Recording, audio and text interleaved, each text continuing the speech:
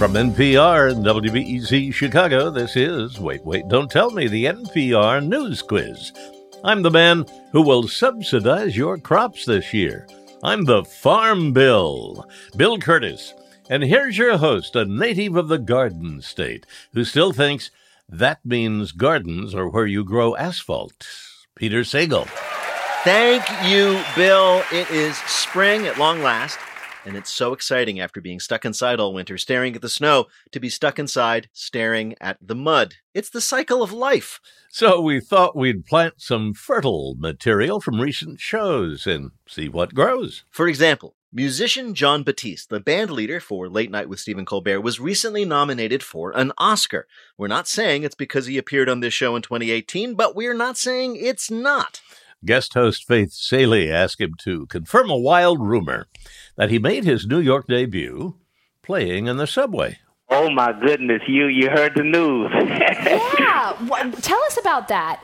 Well, we went to Juilliard, and we were there studying and, really, really trying to come up with a sound as a band. And one day we were eating in a diner, and we were talking about how everybody who plays at Juilliard, you go into an orchestra or you play in these really, really highfalutin places. And we were like, how do we play for people who may not have the money or the access or may not ever think to go and see a concert at Carnegie Hall or something like that? Oh. So we literally just took our instruments and went down into the subway from that diner. And that summer, we must have played in the subway every day almost of that entire month. Wow. And we played for people for free. We didn't ask for any money. We were like buskers that come into your subway card, except we'd play like a 30-minute concert, and we wouldn't ask you for money. So then after that, people were like, wow, these guys are pretty good, and they started coming to our shows. And from there, we started going on tour around the world from playing on the subways in New York City. Well, you said you did this in the summertime in New York City. It's super hot on the subways. Oh, my goodness. And imagine carrying a tuba. Yeah. I'm sure the subway riders appreciated your music, but how did the cops feel about it? Well, oh my goodness. We had a police officer come to us in the middle of what we call a love riot. And this is, it's called a love riot because from the outside it can resemble a riot. Like it was 200 people literally blocking the street, and policemen had to come on horseback to unblock the street from this impromptu concert that we'd started somewhere in the East Village. And one of the police officers came to us and was like, y'all can just keep going. This is amazing. Are you call what you do social music, right? That's right. Right. You're trying to connect with audiences kind of anywhere. Absolutely. Music without borders. You got to get where people can feel a part of the experience and they're not just spectators. But before you can do that, don't you always have to have an instrument on you? I play piano primarily, and I started on drums, and, those instruments aren't really that portable, so I started playing the harmonica board. The harmonica board? Yes, it's a melodica or a melody horn. It has different names, but it's like a harmonica and a keyboard put together. Do you always have a melodica on you? I took that thing around, oh my goodness. When I went to Juilliard, I would carry it around everywhere, and the teachers hated it. They hated it. Why? Because it looks like a children's party favor? Yes, exactly. Well, do you have one on you now, John? I'm in my dressing room, and guess what? I do. Yeah!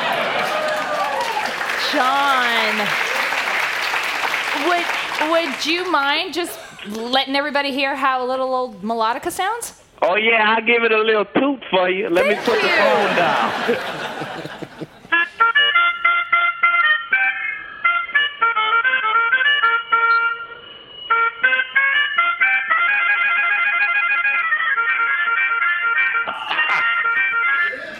That's amazing. Thank you for that treat, Jon Batiste. You grew up in Kennon, Louisiana, into a family of musicians. Yes. Was there ever a moment in your life where you thought you might not be a musician? Basically my whole life until I was one.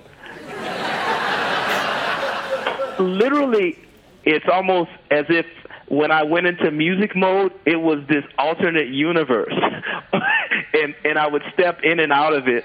And the thing that was interesting about growing up in Kenner is it's right outside of New Orleans. It's a really small town, and it's a suburb, and I would do regular kid stuff there. I played basketball, I had tennis lessons, I loved playing chess, just like regular stuff. And then I would go and play with like a literal jazz legend at night in New Orleans. And then I would have to go to school in the morning. So it was like a wild juxtaposition. But then when I was 17 and I moved to New York and I started my own band in New York, and I was playing gigs and I was looking around, I was like, I'm really like, I'm a professional musician. John, I just have a quick question about scatting. Can you scat? I'd love to hear that. Well, no. Thank you. I have little kids, and they're in a jazz class, a Jazz at Lincoln Center class, in which the teacher and the jazz band encourage them to scat. And I just feel like this is reckless encouragement for little white kids, because I just don't think like it's in their genetic wheelhouse. How do you feel about this? I love it. Is there a pithy way to define scat? Scatting is really, it's just making the sound or imitating the sound of an instrument with your voice. So like if you're trying to do something that a saxophone would play with your voice, it might sound like oh, that's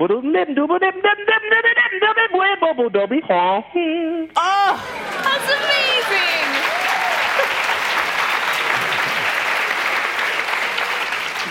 All right, well, I will then encourage my children if you say it's okay. I think they should definitely Just do it. Just not in the house.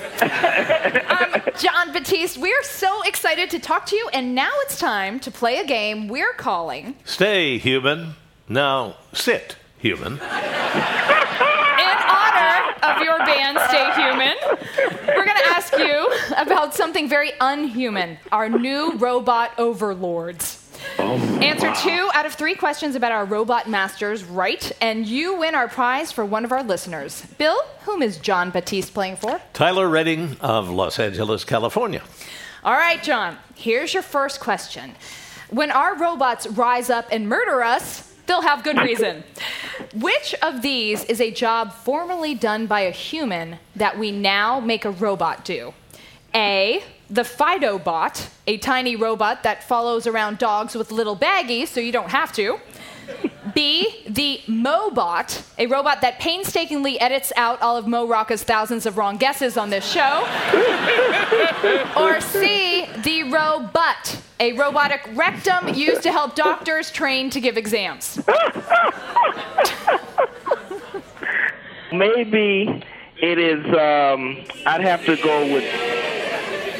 Wait, go, say again, let me hear you. They're saying C. These people are rectum hungry. Well, let's go with C. There you go. It is the robot. You are correct, Jon Batiste. It's called an RTA, a rectal teaching assistant.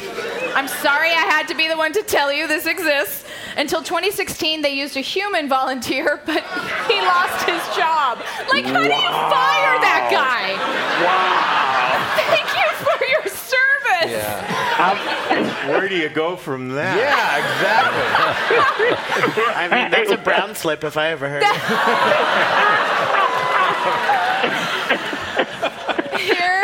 Here's your next question. To make sure robots never hurt us humans, one roboticist has created what? A robot made entirely of memory foam, so it's always ready for a cuddle. B, a robot that repeatedly punches a human in the arm to help robots learn exactly what does hurt a human so they can avoid it. Or C, a lifelike human replica that robots can murder when they're having urges. Oh, my goodness. So definitely A, the memory foam cuddler robot. I want that. I need that. You deserve that, Jon Batiste, but I'm sorry, no, the answer is B, the puncher. How can you be expected not to cross the line if you don't know where the line is? So we're training robots to punch us. Yes. Oh, that's going to end well. All right, John. Don't do that, robot, or you might end up taking over the world. Right. All right, John, here's your last question. You can still win this. Someday, robots will dominate us in every physical task, but for now, they're helping us. Which of these is a real robot helping athletes? A, the Tomaton, a tiny robot that sits on your shoulders and helps fight fatigue by feeding you tomatoes as you run. Or tomatoes. B, the Tie-Bot. It ties and unties your shoelaces for you. Or C, the Gatorade, a robot that runs in front of you to scare any alligators that might be in your path. Well, it ain't C, so the tomato. The Tomaton! Yes, John! This is a real thing.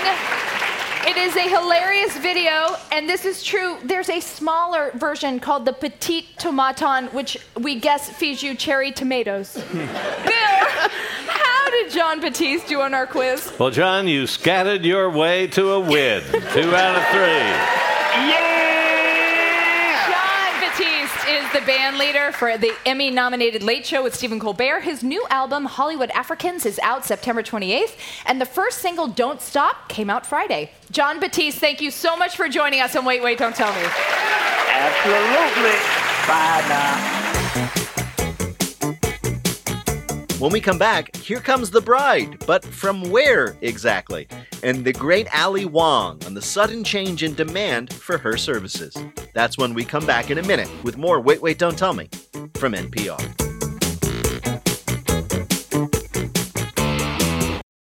Support for NPR and the following message comes from Sitka Salmon Shares, a community-supported fishery delivering traceable, wild-caught Alaska seafood since 2011.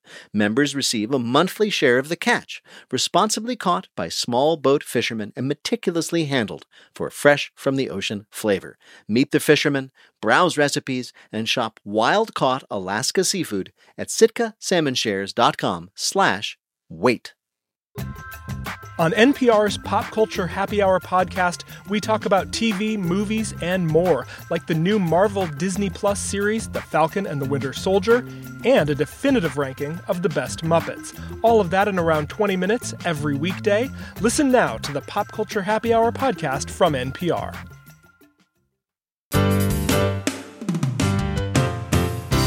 From NPR and WBEZ Chicago, this is Wait, Wait, Don't Tell Me, the NPR News Quiz. I'm Bill Curtis, and here is your host who each spring hopes irrationally for his hair to grow back, Peter Sagal. Thank you, Bill. While we are out convincing ourselves that this is the year we'll get that flower bed planted, we thought we'd share with you some good material we have harvested in years past. Now, one of the new developments over the last few years is the viral news story, something that starts small but spreads all over due to how much people love it on social media. When I was a lad, going viral meant you had the pox and had to be bled by your local barber. Now, back in May of 2018, a particular wedding announcement went viral, so we thought we'd make up 2 others just to have a complete set. Hi, you are on Wait, Wait, Don't Tell Me.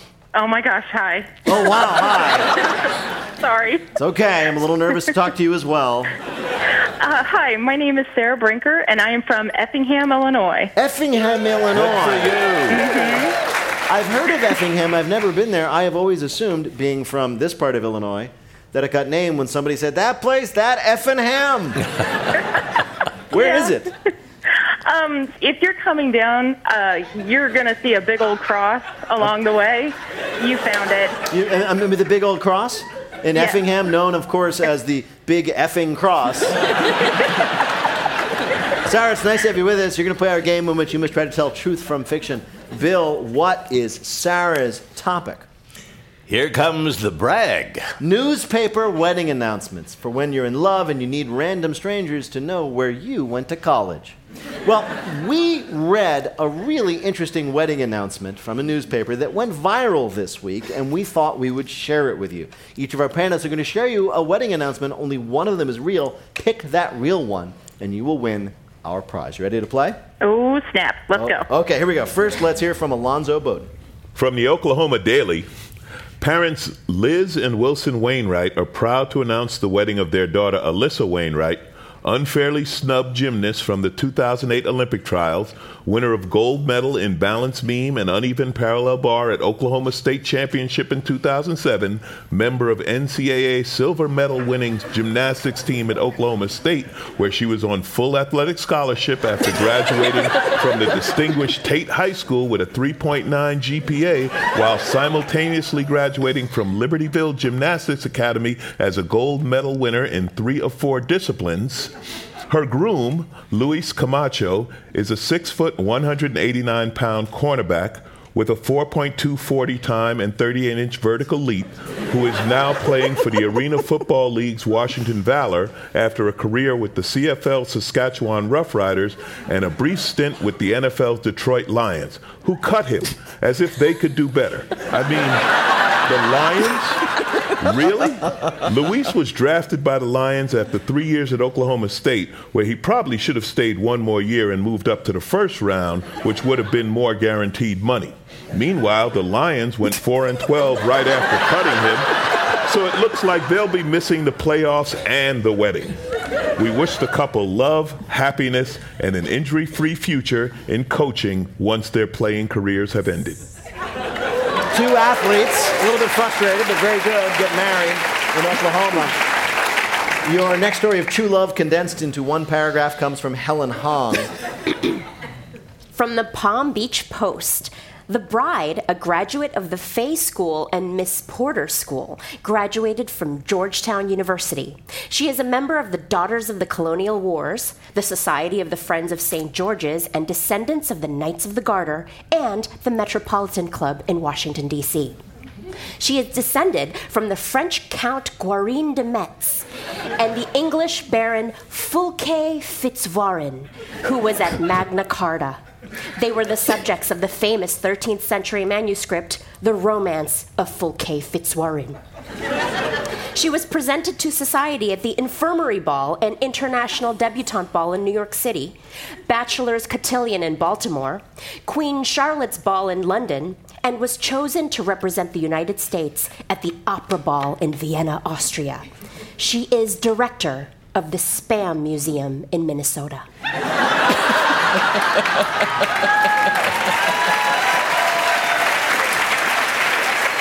An American aristocrat with deep roots in the gentry runs the Spam Museum in Minnesota. Your last story of someone announcing their impending matrimony comes from Janelle James. From the New York Times.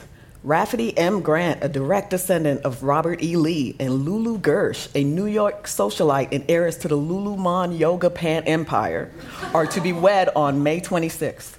The couple met while engaging in a shared passion, Civil War reenactments. It was love at first sight for Mr. Grant, he said, when he spotted Miss Gersh charging towards him with a giant foam bayonet.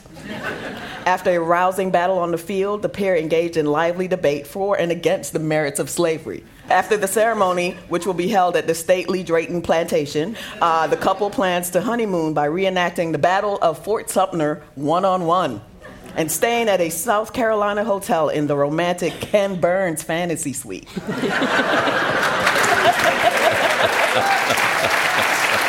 All right. One of those was a real wedding announcement that had appeared in newsprint that we saw this week. Was it from Alonzo, a wedding in Oklahoma between 2 athletes who wanted the world to know that they were better than the world knew? From Helen Hong, a woman with extraordinary deep roots in American and European aristocracy who now works as the director of the Spam Museum in Austin, Minnesota. And from Janelle James, Civil War reenactors who met and fell in love on the battlefield. One of those was a real wedding announcement we saw in the news. Which do you think it was? Oh, my Lanta. Oh, my Lanta. They have strange ways down in Effingham. Oh, my goodness. You know, I think Helen sold me her story. I'm going to go with Helen Hong's. You're going to go with Helen Hong's story of the remarkable, aristocratic young lady who ended up running the Spam Museum in Austin. That's your choice? Yeah. All right. Said with confidence. All right. Well, we spoke to somebody about this very real wedding announcement. here is this young woman with an incredibly long pedigree, of, certainly as long as your arm, and she has a job working for the Spam Museum. Yeah! That was Shannon Donnelly.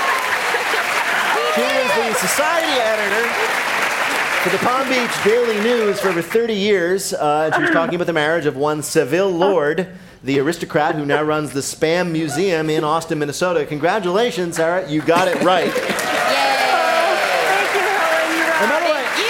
I should say, this got a lot of attention for the reasons that you can tell. And in reaction to that, the Spam Museum of Austin, Minnesota says they are very proud of their director and they invite everyone to visit to learn everything they've ever wanted to know about Spam. Congratulations, Sarah. You've earned a point for Helen and you've won our prize, the voice of anyone from our show in your voicemail. Yeah, baby. Thanks, Helen. Thank you, Sarah. Yay, Sarah. Take care.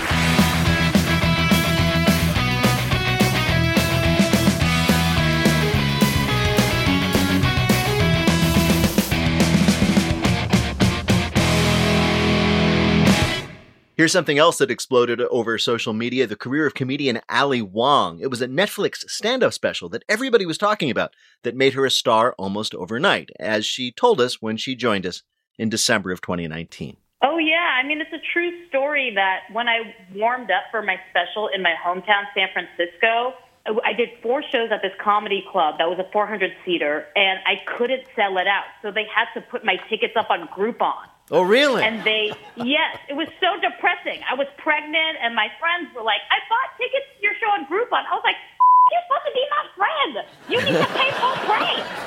It's not like a cool thing if you're on Groupon.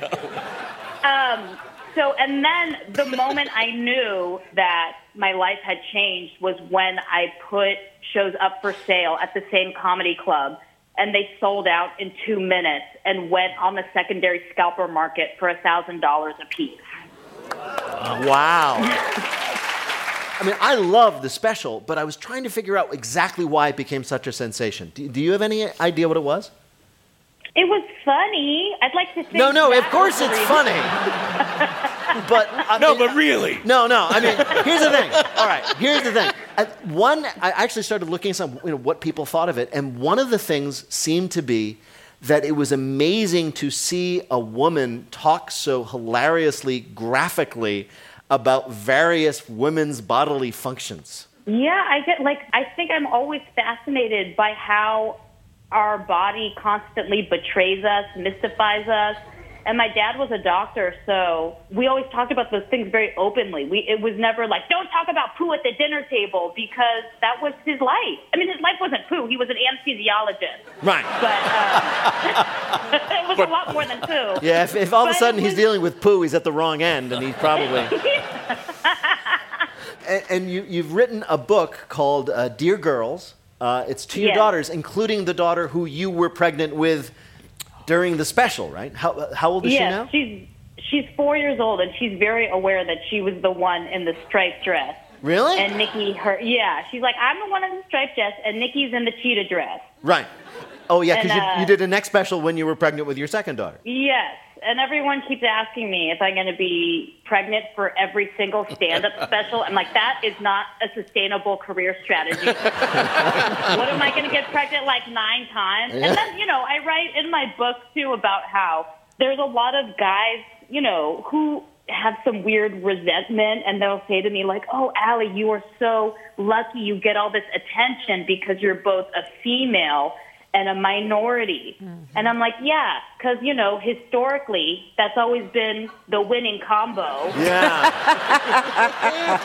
I'm tired of... And they're like, oh, but, you know me. You're so lucky. Because me, I'm just another white guy. I'm like, why don't you be a better white guy? Like a more funny white guy.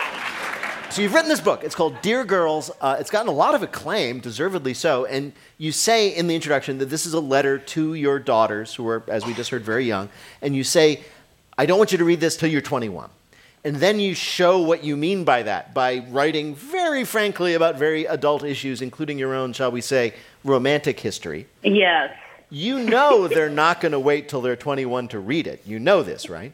I know. Oh, God. I don't want to think about that. All I want to think about is, like, potty training them and, teaching them not to bite people and stuff like that.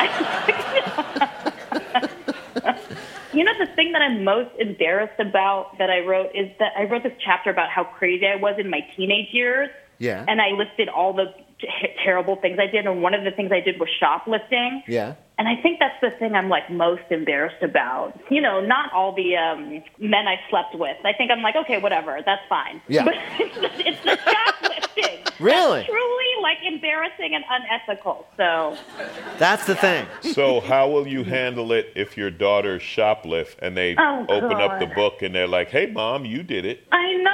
Oh my God, Alonzo, don't talk about That's my worst nightmare. Right now, I'm just focused on keeping them alive, guys. Okay. All right. Hey, we heard that your dress from Baby Cobra is in the Smithsonian. I still have to send it to them. They asked for it. And I was like, well, you can have it. And I was like, but, you know, you better send me a prepaid shipping label because I ain't paying for the shipping. Really? You got a call from this? You got a call from the Smithsonian Institution saying we want the dress you wore in your stand-up special because it was so amazing and seminal and important. And you're like, who's paying the shipping? Yeah. I'm like, I know you have a FedEx account. Come on. Well, Ali Wong, we are delighted to talk to you. We've invited you here to play a game we're calling Dear Girls Meet Dear Girls. You wrote a book intended for your daughters, as we discussed, called Dear Girls. So we thought we'd ask you 3 questions about Dear Girls. That is, does. I did warn you, Ali. yeah. Answer 2 questions right. You win a prize for one of our listeners. Bill, who is Ali Wong playing for? Michelle Ryan of Alexandria, Virginia. All right, you ready for this? Okay, yes. All right, here's your first question. Perhaps the most famous female deer, of course, was Bambi's mother. What happened to the young man who, way back when, provided the voice of Bambi? Was it A, he became a decorated combat marine who spent his career terrified his secret past would be discovered? B, he grew up to be famed character actor Charles Bronson?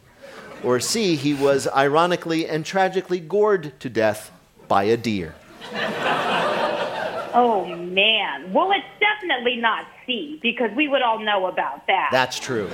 Ooh, I'm going to go with A. You're going to go with A, that he became a decorated combat marine? Yeah, that he was like a closeted Bambi voice. That's exactly right. Oh, my God. Oh, wow. Donnie Dunnigan was his name. He spent his career in the Marines as a drill sergeant and as a combat vet in Vietnam, and he was constantly terrified his fellow Marines would find out about his childhood acting and start calling him Major Bambi. Here's your next question. As Bambi, the movie, proved, life isn't always kind to dear girls. And that was doubly true of the one that ran into Canadian explorer Francis Wharton way back when. Why? What happened? A, Wharton, who was toothless, killed the deer, made dentures out of its teeth, and then ate the deer with its own teeth. Damn. B, he desperately wanted a dog, so he forced it to learn to sit up and fetch. Or C, he married it. Oh, man. Desperately wanted a dog. You can't get a dog, fool? You got to train a deer? That sounds absurd. All right. I might actually go with B. You're going to go with B, he desperately wanted the dog, so he forced it to learn to fetch? Yeah. No, I'm afraid it was actually A. He Oh, was a tough old guy. Very terrible thing to eat an animal with its own teeth. But he did it. That would have taught the Marine what badass is. I know. That was literally the meanest thing ever done in Canada. All right, if you get this last question right, Ali, you can win it all. Here we go. In October, just of this last year, in October of 2019, a woman hit a deer with her car in Ohio, and police who arrived on the scene had a lot to investigate. Why? A, the woman, eager to avoid a DUI, insisted that the deer had been driving. B, they thought the woman was terribly injured, but she was just covered in blood for her Halloween costume. She was going as Carrie at the prom. Or C, the woman hit the deer after taking a wrong turn into a corn maze and got lost. I think it's B. You're right, it's B. Nice. They found the deer, the car, and this woman covered in blood, and they were calling the EMTs, and she was like, no, I'm fine, I'm just Carrie. See? Like at the prom scene? That's what happened. Bill, how did Ali Wong do on our quiz? Ali answered 2 out of 3 correctly, which is a win for us. Congratulations.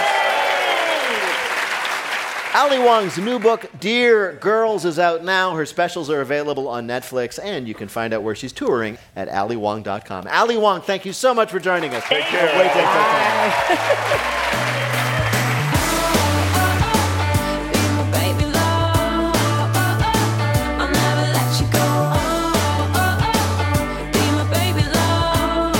When we come back, our panelists succeed, our phones fail, and comic and actor Chelsea Peretti talks about being the funniest person in her elementary school. We'll be back in a minute with more Wait, Wait, Don't Tell Me from NPR. Support for NPR and the following message come from BetterHelp, offering online counseling. BetterHelp therapist Hesu Joe explains the importance of creating a safe space for therapy. I can't tell you how many times I've had clients that say that expression, like, I've never told that to anybody. That's when I know I've made some kind of momentous move with this person. They feel safe enough to expose that part of themselves, and doing that together with somebody else can be very powerful. To get matched with a counselor within 48 hours and save 10%, go to betterhelp.com/wait. I'm Jesse Thorne. On this week's Bullseye, Christopher Lloyd, the Back to the Future star, tells me why he's so enjoyed haunting my nightmares for 30 years. It's fun, but I love it. I mean, it's just to be that nasty. Put that little squeaky little shoe in the dip. That's Bullseye from MaximumFun.org and NPR. From NPR and WBEZ Chicago, this is Wait, Wait, Don't Tell Me, the NPR News Quiz. I'm Bill Curtis, and here's your host, the man who just realized beach season is almost here and is now furiously jogging in place as I speak, Peter Sagal. Thank you, Bill. Now, spring is a time of renewal, so we're bringing back material from past shows, putting them in the ground, and seeing if anything sprouts. Now, here's something you've probably never heard before. We do our show in theaters with a live audience. Well, we used to. But our contestants call in from around the country, so people can be in the show, even if they can't be at the show. But in December 2017, at the Moore Theater in Seattle, all our phone lines failed all at once. So for the first time in 2 decades of hosting this show, Peter had to do crowd work. All right, this is a last-minute change, but this is what we're going to do. Normally, we have people who call in to play our games from around the country, but apparently all our phone lines failed. So we are going to do something that quite literally we have never done before. We are going to invite one of you. Wow. That's cool. I'm sorry. No, you're not coming up, but you're going to stay in your seat, and we have one of our producers who's going to work the crowd and find one of you to play our games. Now that I know we're doing that, improvisational theater. All right. Hi, you are on Wait, Wait, Don't Tell Me. And Hi. I'm sorry, I cannot... Anybody. All right, I am told, Phoebe, that you are way up top in the worst seat in the house. Is that true? I am in the very back of the theater. Oh, wow, that's very exciting. You're in the, I can't quite see, so you're in the very top row? I am in the very top row. All right. No way. Yeah. Yes way. That's Can you see exciting. me? How do we look from up there? Very small. I understand. But very funny. Be honest with me, Phoebe. Do I have a bald spot? I don't see one. There you Thank are. you. Well, Phoebe, I assume, are you also from Seattle? As of the last 13 years, yes. Really? Okay, that counts. So, Phoebe, welcome to the show. Thanks for being here. Thank You, you. of course, are going to play the game in which you have to listen for the rhyme.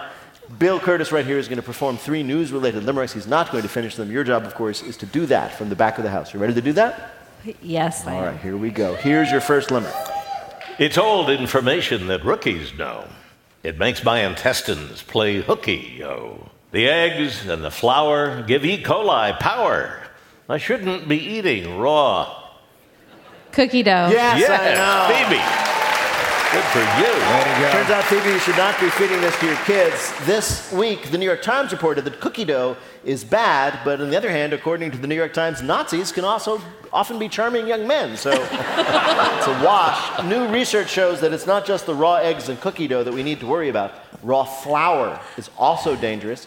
CDC epidemiologist Samuel Crow says that even a small amount of infected flour could get you sick. He added, quote, "I've had E. coli and salmonella, and it's pretty darn unpleasant." So we had both E. coli and salmonella. Nothing against Dr. Crow, but maybe the CDC needs to put up those employees must wash hands signs. Do you guys eat raw cookie dough? I used to back in the day. Yeah. I feel like it's a white people thing. I didn't grow up with it, and then when I got to college and I was like, what are you guys eating cookie? Ew. Never went raw. I just wait till they're done. It's a weird thing for that to be a white people thing. You guys got a lot of weird. Okay. I mean, seriously. All right, here's your next limerick, Phoebe. My glutes and my quads are both rotting, so more time near the ground I'm allotting. My doctor's demanding less sitting and standing. So like toddlers, I'll spend my day Squatting. Squatting, Phoebe, yes. Phoebe. We knew, remember this? We all found out that sitting was terrible for us. We all got standing desks.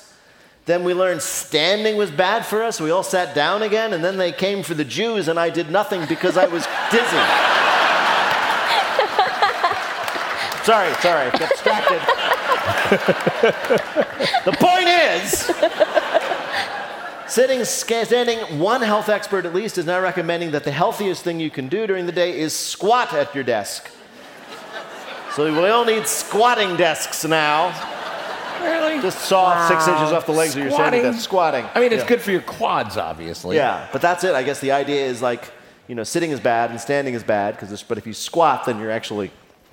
You think someone at IKEA just said, hey, we got some half-built desks we got to get rid of. Squatting desks. Let's see if they go for the old squatting routine. Yeah. Here is your last limerick, Phoebe. Bedazzling makes scientists bitter, 'cause sparkles end up in the litter. Small kids' arts and crafts should be given the shaft. We call for a ban on all... Glitter. Glitter, yes. Very good, Phoebe. Sorry, craft bloggers, environmental scientists are calling for a ban on glitter, saying that not only is it impossible to remove from your face and clothes, it's also impossible to remove from the ocean. Glitter pollution has gotten so bad that some researchers say that by 2025, a full 2/3 of the ocean will look fabulous.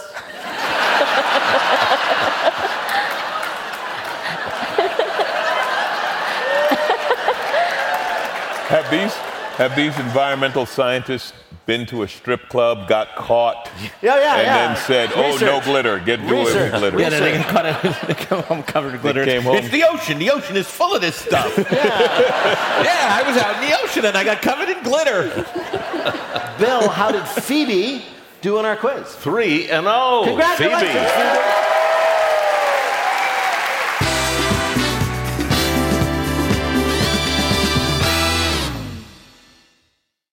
Finally, here's comic and actor Chelsea Peretti, who joined us by Zoom just last November. I asked her about her origins as a superhero. Was there a moment, for example, I know Alonzo was, when he was working as an airplane mechanic, he was like making his colleagues laugh, and he's decided maybe he should go try it for a living. Was there a moment when you decided that you were going to be a comic? I would love to hear the inside baseball of airplane mechanics. I want to hear what those jokes were. Chelsea, you would not fly again. If you knew what... Oh my God, that's so terrifying.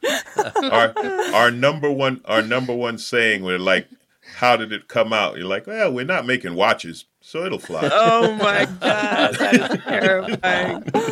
This is exactly what I wanted, though.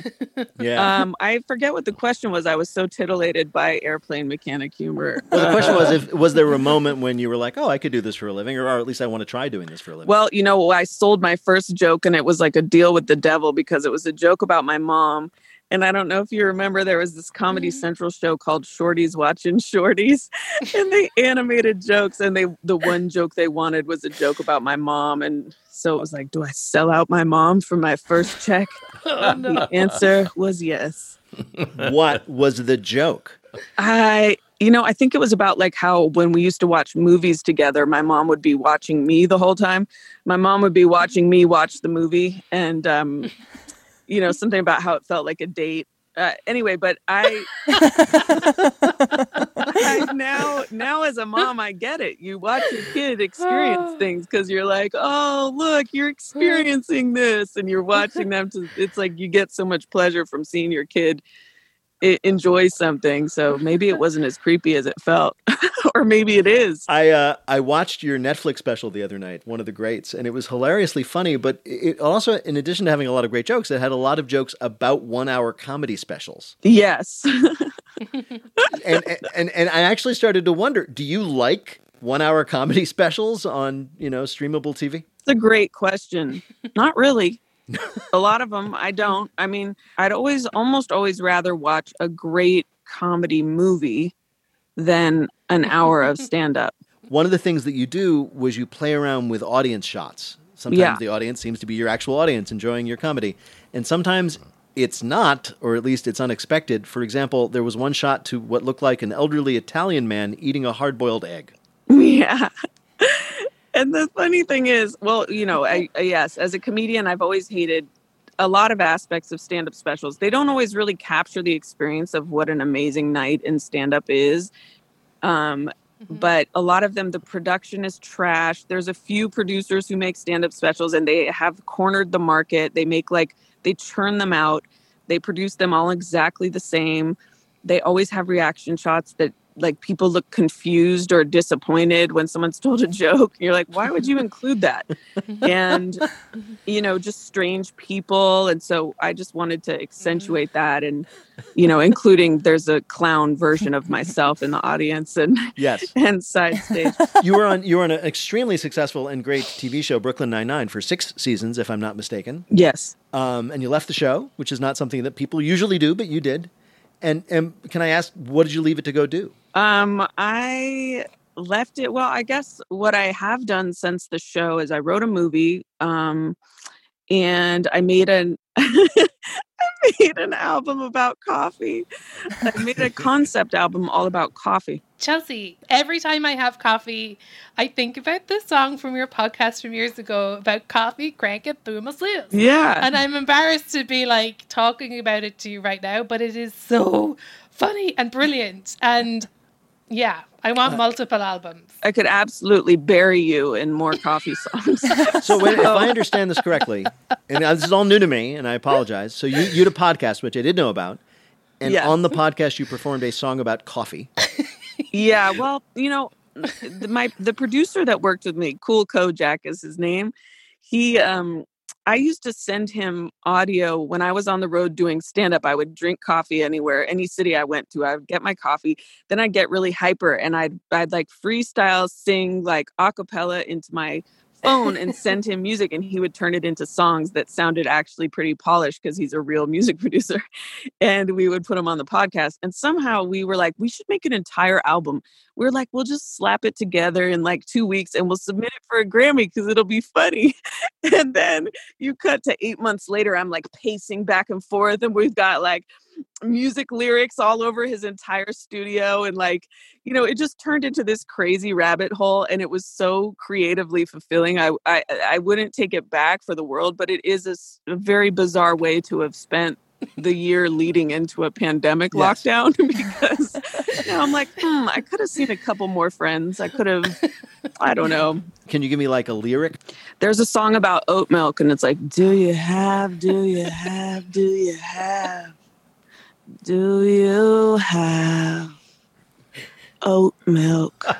And it's basically just when you're waiting in line to get coffee and you want oat milk. What is your favorite coffee drink? Well, I feel like the easiest way to answer you is to show you my yellow teeth. Wow. Chelsea Peretti, it is a delight to talk to you. We have invited you here to play a game that this time we're calling Chelsea Peretti Meet Chelsea Football Club. You're Chelsea Peretti, and we wondered, what do you know about the Chelsea Football Club of the United Kingdom? We're going to ask you 3 questions about that team that was named after you in 1905. Luckily, their fans are not rabid at all. Answer 2 out of 3 questions correctly, you will win our prize for one of our listeners. Bill, who is Chelsea Peretti playing for? Robert Ward of South Bend, Indiana. All right. First question. The Chelsea Football Club has a rich history, during most of which it was a perennial loser, sort of like the Chicago Cubs. Back in the 1930s, the team tried something a little unusual to improve the team's performance. What was it? Was it A, they drafted Maurice, the famous Irish kicking mule, to be their midfielder? B, they tried injecting the players with a serum made from ground-up monkey testicles?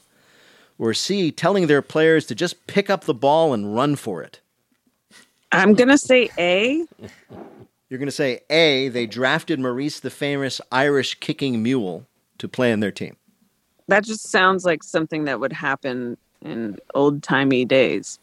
It does. It does. Sadly, though, it was B. It was the monkey testicle. That was going to be my other one. You still have 2 more chances here, Chelsea. There's nothing to worry about. Okay. The owner of the Chelsea FC is a Russian oligarch named Roman Abramovich.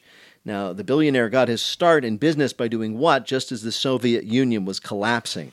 A, he did live theater versions of episodes of the American primetime soap opera Dynasty. B, he sold imported rubber ducks out of his Moscow apartment. Or C, he sold fake Gorbachev birthmark tattoos to bald men. I'm going to go ducks for no good reason. And for no good reason, you're right. That's what he did. It's unclear how he became a billionaire by selling rubber ducks, but presumably he had a gift. What can I tell you? All right. Listen, people are stupid. All right, you have one more chance here, Chelsea. Like many legacy sports teams, Chelsea's fans have their traditions. Like which of these? A, hurling celery onto the field, often directly at opposing players. B, yelling forsooth, it cannot be, whenever the other team scores. Or C, simply staring in silent disapproval when one of their players does poorly. Celery. You're right, Chelsea. That's exactly right. Well. Now, I should say, in case any Chelsea fans are listening, that they're not allowed to throw celery onto the field anymore. However, it is well known that when Chelsea travels, they sometimes follow along and throw celery. Nobody knows why they do this. They just do it. Bill, how did Chelsea Peretti do in our quiz? Chelsea got 2 out of 3 right. That makes her a winner. Congratulations, Chelsea. Thank you. There you go. Chelsea Peretti is a comedian and actress. You can currently see her in Friendsgiving, and her new album, Foam and Flotsam, is out now. Chelsea Peretti, thank you so much for joining us on Wait, Wait, Don't Tell Me. Thank you guys so much. That was fun. Thanks, Chelsea. Bye. Bye-bye. Chelsea. Bye, Stay safe. Chelsea. Bye. That's it for our Leap into Spring special. We hope some of the joke seeds we planted this week will grow into mighty joke trees, but with better joke fruits on them.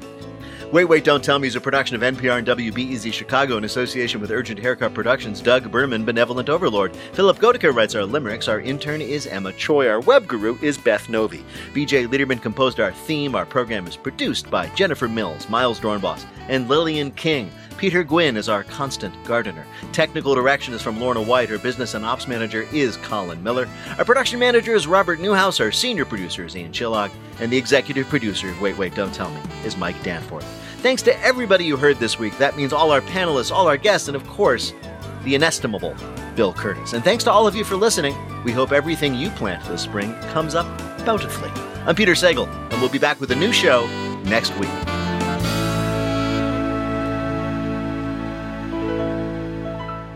This is NPR.